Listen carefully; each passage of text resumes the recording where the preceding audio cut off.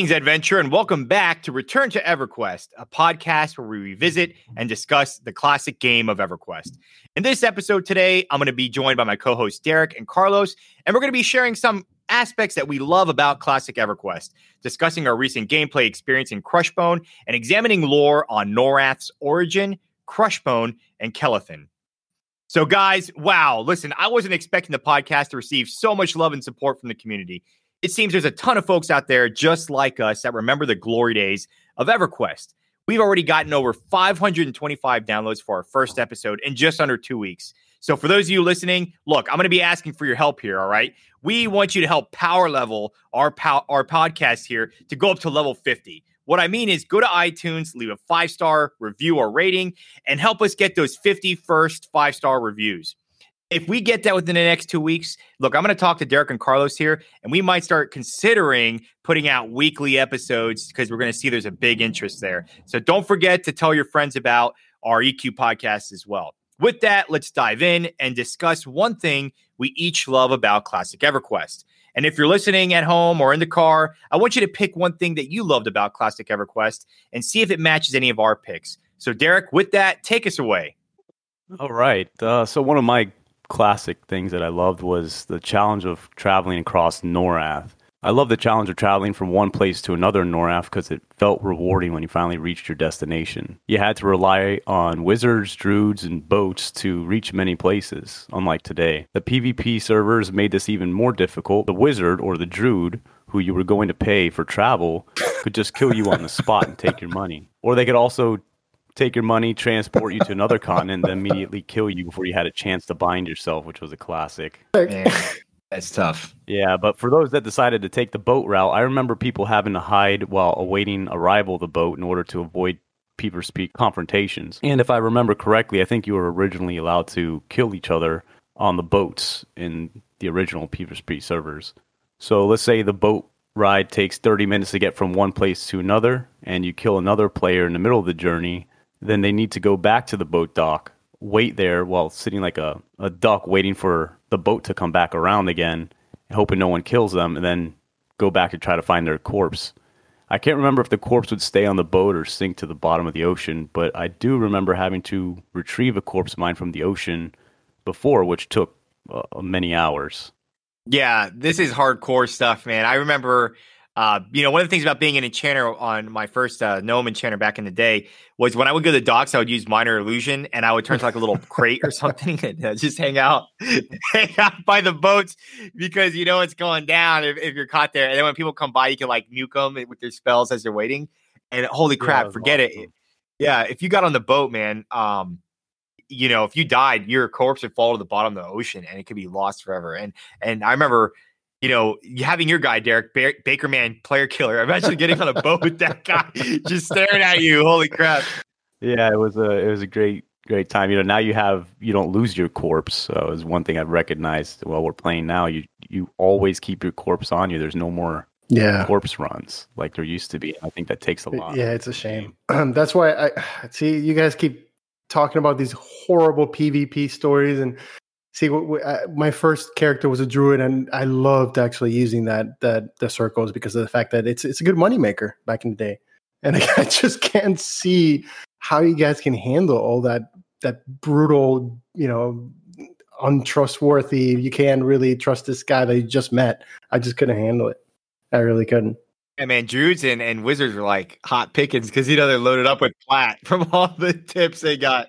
So it's like a payday when you see one of those porting in the zone. You just kill them, take all their plat. But going with what Derek said, I definitely agree with you, Derek. I know that some people might find it tedious having to walk around for so long for a destination, but I think it forces you to explore new zones and appreciate like the different like landscapes you can find around the world. And I don't know if some of you do this, but it's kind of what you do in real life now that we're older. If you drive around neighborhoods during Christmas time and you really appreciate the effort that some people put through the decoration of their houses. And it kind of ties into the thing that I appreciate about the game. Personally, I love immersion when I play EverQuest. And I have to say that this was the very first time that I really lost track of time. When you look up from playing EQ and you realize that you just play for 5 hours, that was intense. That never happened to me before. And I also really find the combat unique. It's definitely slower than a lot of the games that you see nowadays. After battles, it really takes a bit to recover to full health and mana. And during this downtime, it's quite natural for you to start a conversation with strangers and you might have group with. And these chats, I think they can create long-lasting friendships, and they can even evolve to real-life friends. And I was fortunate enough to have a couple of instances where I made really good friends through EQ. So it's very rewarding. And the next point that I think can be a little bit controversial, but the fact that there's no mini-map and the original maps were pretty much virtually non-existent, it really added to that immersion, right? Like you had to rely on landmarks to guide you. And entering a new zone, not knowing a thing about the layout was really nerve-wracking for me. And, that sense of dread when you had a few ads when fighting mobs and you suddenly, find yourself lost and frantically look for an exit or try to retrace your step back to the zone line. That, for me, was intense, but extremely rewarding from like the original EQ. Yeah, I think, I see that, obviously you and Derek share a lot of similarities where you like kind of that hardcore type play, not necessarily the PvP, but just the aspect of, your corpse runs and things you had to do when you died. You had to, you start off with nothing. You have to go find your corpse, the long downtime between camps. And I looking back, I don't know. I think that I kind of prefer how it is now. Like I die, I start with all my stuff, I'm ready to go. Yeah, it's a little bit easier, but I don't have the time I used to have to like dedicate to that. I will say though, talking to people was a very cool aspect that I missed. And I think today on Aerodune, when we've been playing, there seems to be a healthy population. I don't know about the other servers for like newbie zones, but I think on the time lock progression, I do like the fact that this one has only been around, I believe, since May of 2020. And so being that it's new and they unlock the expansions every 3 months, there's a robust, healthy population and a robust like newbie population as well. And there's a lot of people coming back to the game. Ourselves, we're coming back. There's other people that I've seen in the game themselves coming back as well. So I think it's pretty cool. Yeah, I guess I agree a little with both of you. I agree with Anthony that, today now we all have careers and some of us have children and we got a lot of extra things to do on our plate, and playing EverQuest the way it used to be is extremely time consuming. So today I agree that's definitely a better part for us moving forward, that we do have those advantages. But I also agree with Carlos that's what made the game great is you go into a zone you've never been to before and you ask people, how do you get from here to here? And they're like, well, you follow the left wall. Right. And when you make a right-hand turn, you look for, the outpost and then you go forward 500 feet. And then this is how you get to where you're supposed to go. And in places like, let's say the West Karanas, when you went there and you tried to travel across a huge zone like that, the bad part is if you died and you had no clue about where you were, well, now you have to go find where your corpse is. And that could take hours in and of itself. So there's definitely pros and cons to both of those. Did you ever have to deal with accidentally dying on a very high level zone and then having to befriend a rogue or somebody to get your corpse? And yeah, that was one of the hardest parts is when you're in a zone and you're training mobs on people, or I didn't say that. You're killing people. Right? Wow. Well, here's the funny part. You're doing that, and the entire zone is against you, and they want you out of the zone. Well, you make a mistake, and a mob or somebody kills you in the middle of the zone. Now you're banned from the zone. If you come back into the zone, you're going to get killed because you have nothing on you, and everyone's looking for you. Yeah, and I talking about the maps, like the no mini map part. What I loved as a kid was like going on to Alakazam, I think was the website, and looking up like those hand drawn maps of each zone. They were like kind of like look like someone made them with colored pencils or something, and just looking at those for reference. I don't know who that person is though, but we owe a debt of gratitude to this person because it's like the same style. Somebody went there and like made these maps of every zone, and they're not credited anywhere that I know of. If anybody knows who that person is, look, we need a shout out to them because they've done a huge favor for all of us, and their hard work. And I'll take the next one here. So what I love is like the old MIDI EverQuest soundtrack, like the sound and music from the original zones. They bring me, when I listen to them on Spotify now, they're out there, everybody. If you're listening, they had like the 20th anniversary and they put them out. The whole soundtrack, you could go on Spotify and you can even buy it as a vinyl. It's pretty cool. So they have all the original songs. My favorite songs were like the Halfling Habit songs. That's like the Rivervale song. And you go in there and they have the little halfling, very cheery, chipper song. And then Sunrise Over Kinos. That was really cool, very classic. And then, of course, the theme. So like the music that I've heard in some of the newer zones while we've been playing doesn't hold a candle to it. So like, what do you guys think? Yeah, my favorite song used to be the Steamfont Mountains because we had so many gnome characters and a lot of memories there. The song stuck with you. But in the later expansions, they changed the song completely. And now I think it's actually one of my least favorite. But who knows? Maybe it'll grow on me with time. If I had to choose a favorite song, hands down, it has to be Rivervale. I mean, come on. No other theme comes even close. That polka style music, it just really wants to, to put your big hairy feet up and sip a day away with a nice cold beer. No, not that one. Okay, wrong game. Well, hey, look, let's talk about our group update here. So we, at the time of Crushbone, we made it to about level 10. We spent the last 2 weeks hunting in Crushbone. And this zone's like notorious for trains and newbie death. So Nerf and Perf, oh, poor Nerf and Perf was mobbed by a bunch of Orc Legionnaires. So he's, he was, at first he's feeling good. I'm going in there with my enchanter stuff. But I'm kind of like rusty. I haven't played in 15 years. And, I pulled too many mobs and then boom, I'm just getting overran. But luckily, I've gotten better at crowd control, like mezzing the mobs and, making sure their magic resistance is down and controlling them. So that hasn't been too big of an issue the last time we went there. And I got my illusions from my enchanter now. So now I can look like a dark elf. I can look like a human. Nerf and Perf starting to get his groove on. Feeling a little bit better about himself, with these illusions, but I think it's like a shallow feeling. Still feels empty inside. Gotta find that love in Nerf and Perf. And just want to go back and talk a quick overview of the zone Crushbone for everybody to kind of remember.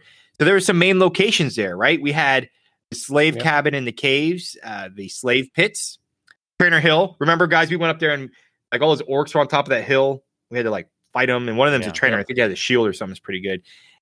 Then we had the Castle Crush, where the Ambassador Divin, the Dark Elf guys hanging out, the Prophet, and then Emperor Crush himself. You could kind of see them from the throne room. And I believe last time we were there, guys, there's a guy power leveling in there, right? Who's like, killing everything in there just with his. It's pretty neat. Yeah, that you can actually see it from the Trainer Hill. You can actually see them into the throne room, like you were saying. That is pretty neat. Yeah. You want to like try to snipe them or something, get the whole train to zone coming out of there. And lastly, we'll talk about the mobs. There's different types of orcs there. So you have the orc centurions, the pawns, slavers, legionnaires, and the oracles. So seeing all that kind of was neat to kind of go back there. And that zone is still in its original stasis because some of the zones have been reworked into like newer graphics, but this zone has stayed the same. So if you go back, you'll be able to do that. All right, Tinklewinks, what do you got? Woof. Tinklewinks, unfortunately, got deleted by that train of orcs. I got to say, our puller really got overconfident and trained a little too many orcs in that group. Hey, man, I told you run, and you tried to be a hero. No, I said run to the zone. There's a spell that clerics that makes you pretty much immune, and unfortunately, I couldn't cast it because Tinklewinks really had no choice but to lay down on the ground and take it like a champ. But I wanted to point out that we grouped with a very unlikely fella when we were in Crushbone. This was the first time we actually got to meet the troll race. We grouped with a troll shaman by the name of Slimeface. So that was pretty neat. That was our first encounter with that race. Another thing that happened that really threw the honor code out the window was Winklebone, our other group member, decided to rake the looting system that we have.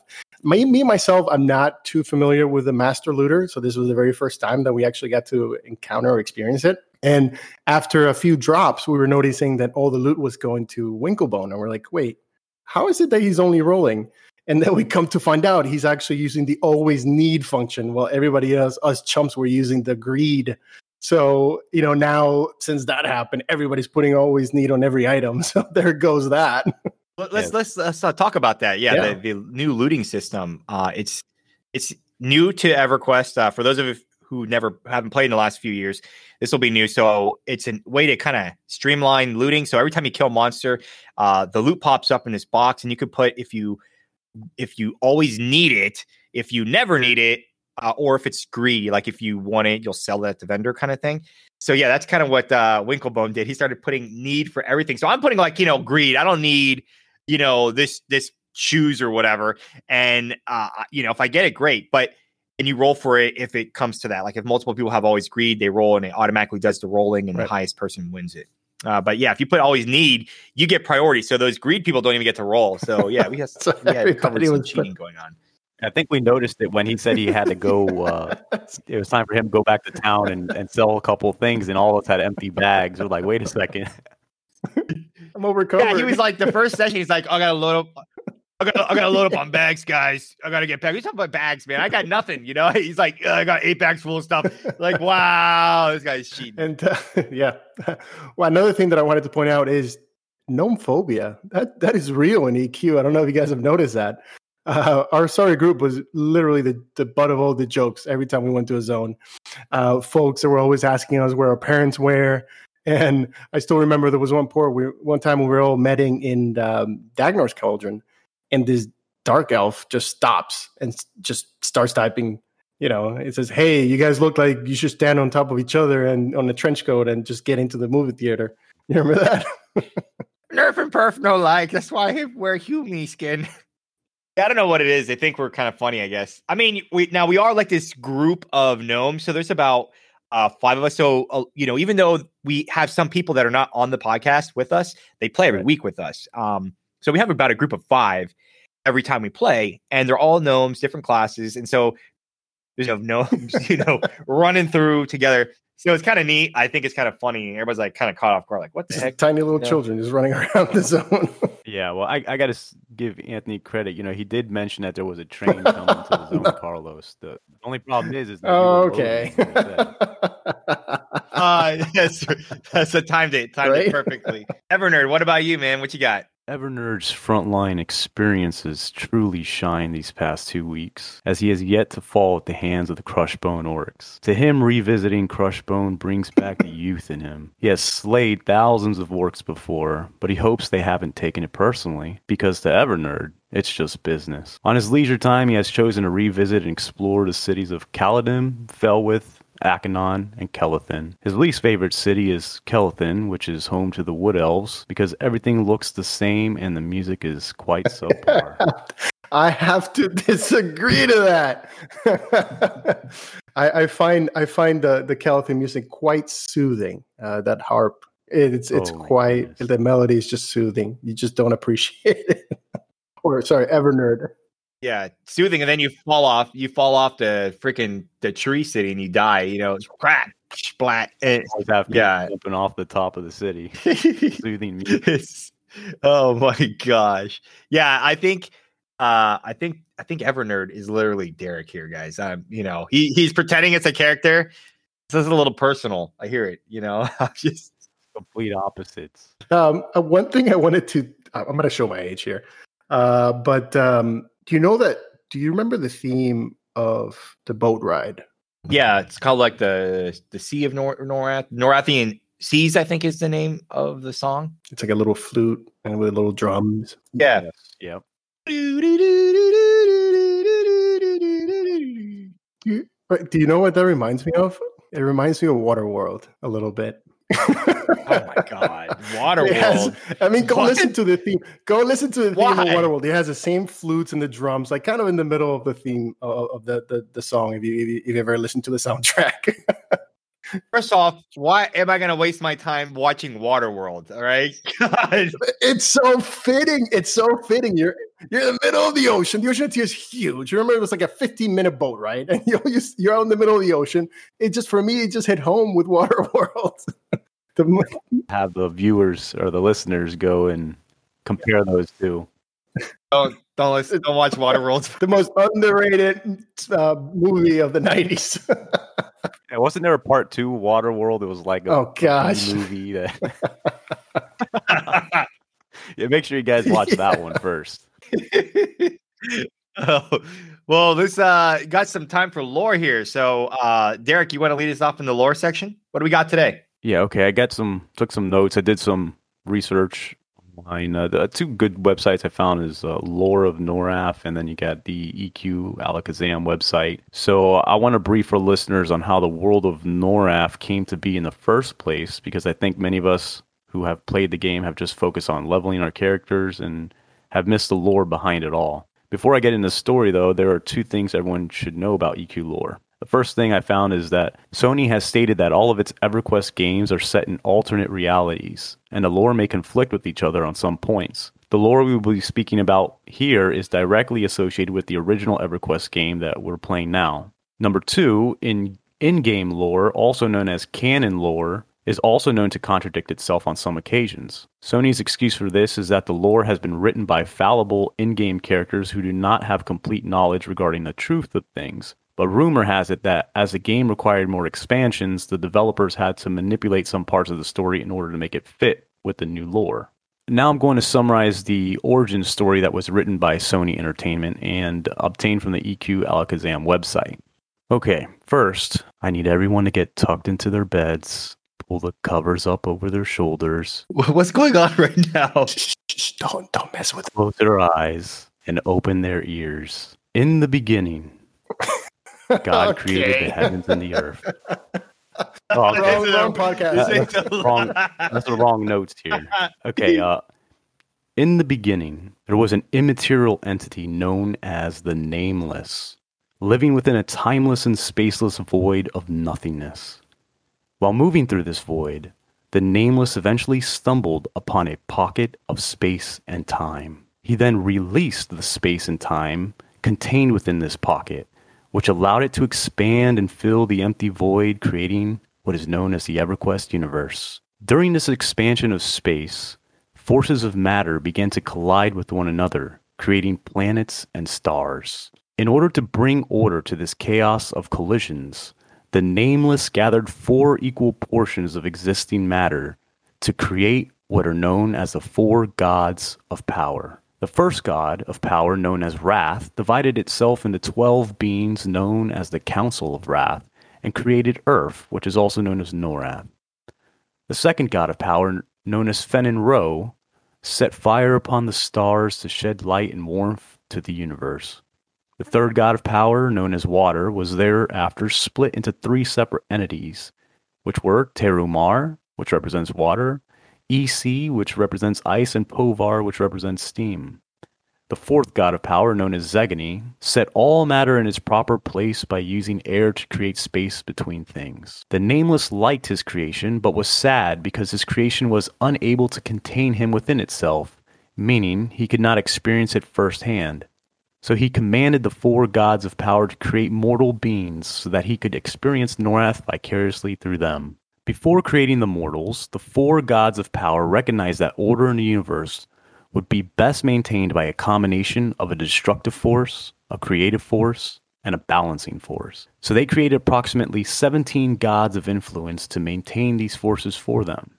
These 17 gods were each assigned a moral alignment, which was either evil, good, or neutral. Can any of you guys guess the names of at least one of these gods? I'm going to go with Khazad-Thul. Yep, that's one of them. Good job. I'll go with Inaruk. Inaruk is another. Yep. All right, that's my portion of the story. There's a lot of, as someone who's studied some theology, there's a lot of holes in this story, I got to say. They should have hired somebody to glance it over.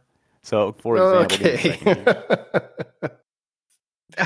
we get the Reverend of Norath Lore over here. Here we go.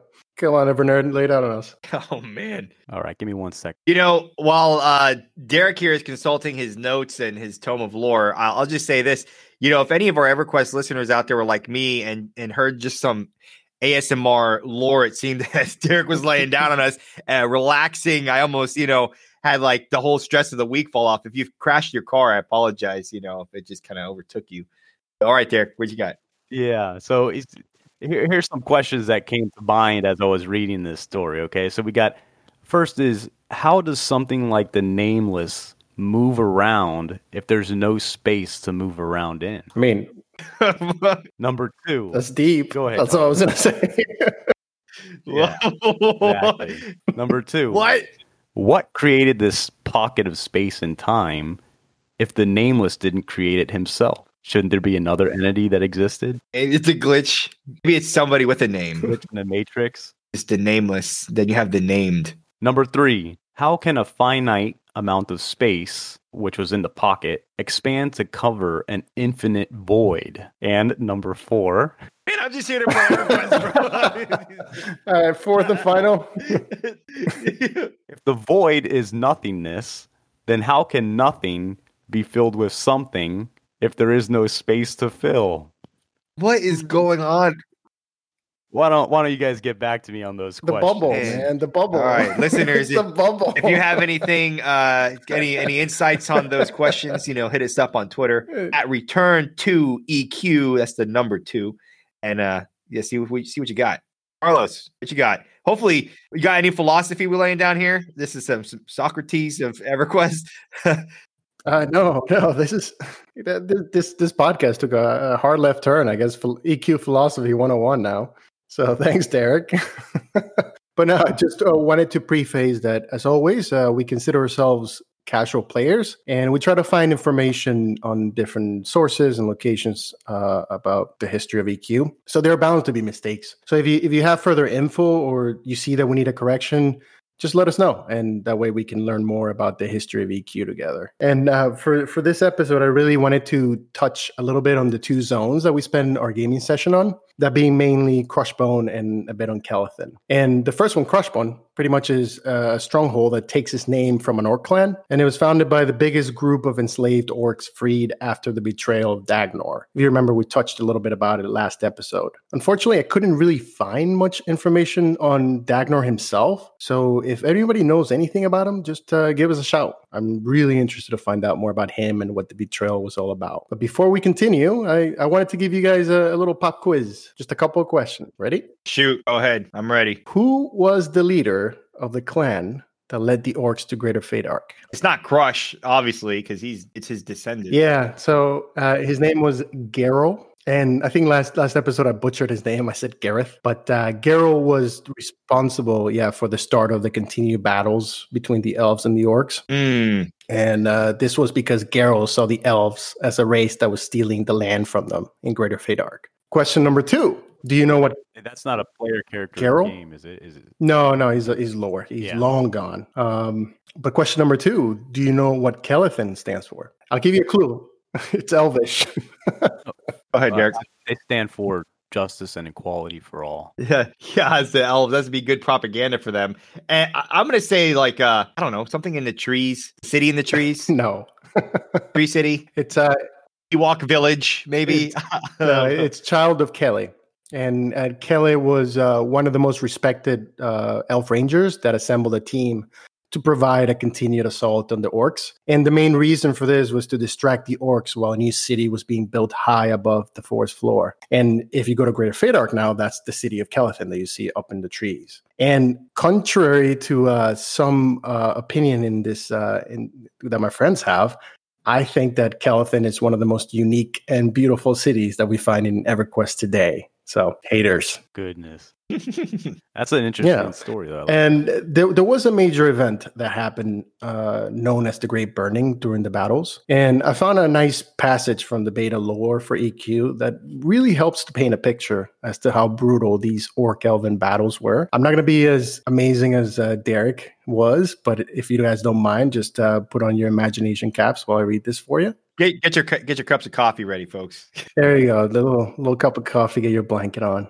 and let's begin. So most of the orcs leading the first attack were killed, and the rest were turned quickly away. Angry at this new defeat and jealous of the elven strength, Geralt started to plot a new system of attack. He understood that most of his soldiers had been slaughtered from elves high in the treetops, who would rain showers of arrows down on his forces. So for the second attack, Geralt put his orcs into a long line of attackers, gave each soldier his own makeshift torch, and then ordered the entire host to run into the borders of the Greater Fadark and burn whatever they could touch. The Crushbone orcs set fire from everything to the tops of the trees to the grasses on the forest path. Nothing but ash was left in their wake. The elven archers high in the trees were burned to death, and the remaining elven soldiers, horrified and shocked at the tactics of their strange enemy, began to make a hasty retreat. The wood elves would later call the incident the Great Burning. Geralt, seeing how effective his new methods were, gathered his clan into many small camps around Greater Fadark and ordered the construction of hundreds of torches for a second assault. The Lord of Calathan,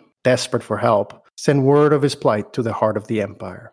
Felwith. Scene. So, yeah, after this second attack, the Wood Elves received the help they desperately needed to drive back the orcs. And from the from the same source, they actually mentioned that Geralt was later killed after the retreat by his own followers. So, pretty brutal. Oh man, that's intense. I kind of like this guy because, you know, as an army strategist myself, he seems pretty smart. I mean, burning down the entire forest, that's pretty. He seems, you know, like Sherman's March back in the day, you know, just lighting up, total war, burning everything to the ground. Wow, that's a cool story. I did not know that. I respect those orcs. I have respect for them now. Well, you know, one thing I noticed, Carlos, is you got the Crushbone orcs, and then I think yesterday in the East Commons I saw a Death Fist orcs. So I'm assuming it's a separate clan that maybe we could. That's correct. Good eye. And so anything else on that for us, Carlos? Or no, but I wanted to point out that Squigs over on Twitter, he posted, and I quote, "You forgot the high elves living in Fadewar. Don't blame you guys; they're stuck up." And that is true. So thanks for the heads up, Squigs. And to touch on that, yes, the elves, the high elves, originally hailed from Antonica until their empire was destroyed by Solusek Ro long ago, which is obviously one of those 17 other things that Derek actually mentioned. And that's another thing that we definitely got to touch at a later date. But it forced the remaining elf refugees to flee across the Ocean of Tears to build up their new city, which was obviously Felwith. And you can also find that in Greater Fadark. And as Squigs mentioned, they are quite stuck up. The high elves are known to be are seen as arrogant, and they see no race equal or better than them. And I believe the Ocean of Tears is named after that Exodus. Is that correct? Like when the elves came over? Yeah, that's a good point, Anthony. There's two main things or two sources of how the origin of that name. So like you said, yeah, the first one was that it was named after that Exodus, being the tears of Tunara herself for her children. And honestly, that's my favorite one. My favorite, I guess, why it's called Ocean of Tears. But you can also find that some people or some sources say that the ocean is called that because it's dotted with islands that, resemble teardrops. So that's the other kind of belief. Interesting. Okay. I like the first one. We'll agree with the first one. Yeah. And so, with that, everybody, that's going to wrap up today's episode. I want to ask you again to help power level this podcast to level 50. Let's get those reviews and those ratings on iTunes or the respective podcast provider that you listen to us on. And thanks again so much for being a part of this journey. You can find us on Twitter at Return to EQ. That's the number 2. And hit us up with any memories that you have, your favorite memory, your favorite songs, answering any of the questions we asked here tonight, providing some lore.